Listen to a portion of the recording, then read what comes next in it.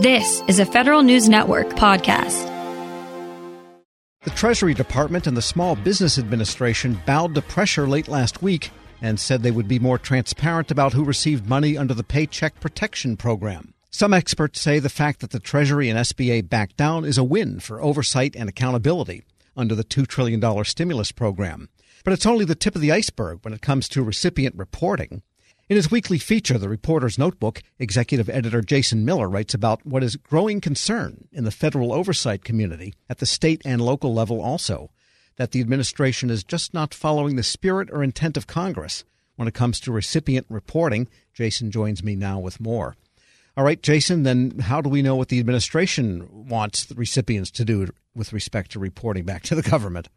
There's a couple things that the Office of Management and Budget has signaled. The first is through a CARES Act implementation memo that they put out shortly after the CARES Act passed back in March. And that talked about the recipient reporting requirements. But then they've also held meetings with state and local government officials, federal oversight officials, and I've talked to or heard from several people involved in those meetings, and they've said the administration has made it very clear they do not want the recipient reporting to be burdensome of these businesses, of these recipients of trillions, hundreds of thousands of hundreds of millions of dollars. And they really want to focus on using the Federal Funding and Accountability and Transparency Act, or FFATA. Tom, that is one of my favorite acronyms in all of government. Yes, that is one of the great ones. That dates back all the way to 2006 and really feeds the data into the usaspending.gov platform. Now, FFATA it took a while for it to get going. I think toward the end of the Bush administration and into the Obama administration, they finally got it up and it's working. But it's not the level of clarity, it's not the level of transparency that many expected, nor did what Congress required under the CARES Act legislation. So this concern about the plan for recipient reporting, what specifically is it? Because the government knows who it gave the money to and under what circumstances. There's a couple issues that have come up over the last month or so. First of all is FFATA does not meet the spirit or the intent of the CARES Act requirements. And there's two main reasons, sources tell me. First, the existing data that comes in under FFATA is not a project-by-project breakdown. It doesn't talk about the number of jobs created or retained. And there's several other data elements that are required by the law that just don't get reported naturally under the Federal Financial Accountability and Transparency Act. The second is the CARES Act requires quarterly reporting by the funding agency and to the PRAC, which is the Pandemic Oversight Committee. FFATA is not set up for this type of reporting. It goes only to the USA Spending portal, requiring some sort of new API, application programming interface, or other software code to conduct the data pulls, which again would delay it and cause more challenges. I talked to one federal oversight official who requested anonymity because they didn't get permission to talk to the press, and they were very clear that when they've heard from OMB, when they've been involved in meetings, OMB has made it clear that they're worried about burden and they're worried about just let the money do their thing, and we don't want people to worry about having to report and send in data. Now, at the same time, this person also tells me from an oversight perspective, well, that makes things more difficult to understand who's getting it, what they're doing with it, how they're using it, what impact it's having. They said that the data is there. It's a lot harder to get to, and you have to dig a lot deeper. And the person said, well, we're kind of used to that, but it's not what it should have been, which is what Congress intended and, obviously came off the Recovery Act. We're speaking with Federal News Network's Jason Miller. I guess I'm surprised that FFATA is the idea behind this instead of the RAT board, the other funny acronym, the Recovery, Accountability, Transparency Board, after the 2008 bank bailout.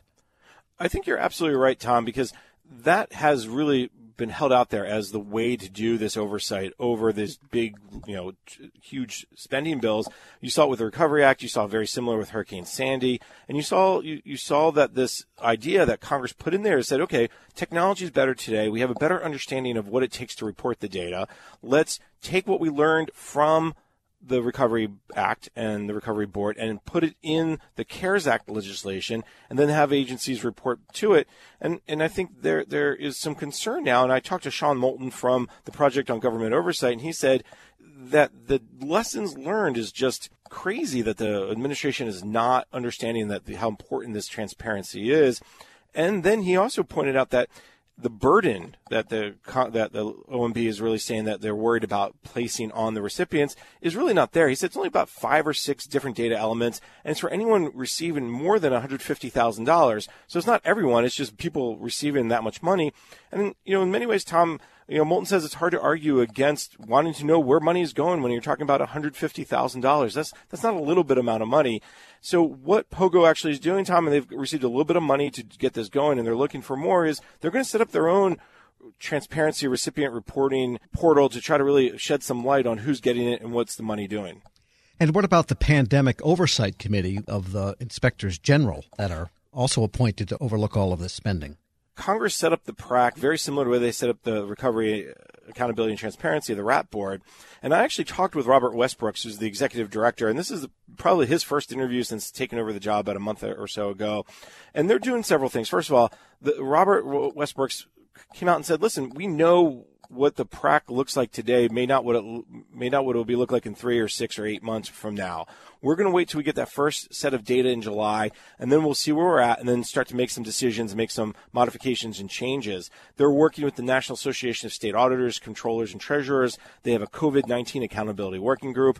They've also are working on a new website. They are getting services from the Postal Service Inspector General right now, but they actually released a solicitation under the Alliant 2 government-wide acquisition contract to take over the website for more data and analytics management services. So all of that's going to come to fruition over the next few months, and then they'll have a better idea of where they need to go.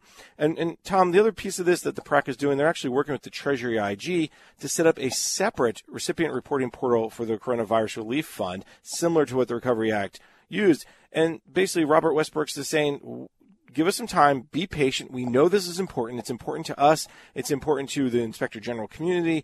Give us some time before you raise your concerns too high. We understand how important all of this is. And finally, what about lawmakers? Anyone in Congress starting to come out strongly on this whole topic?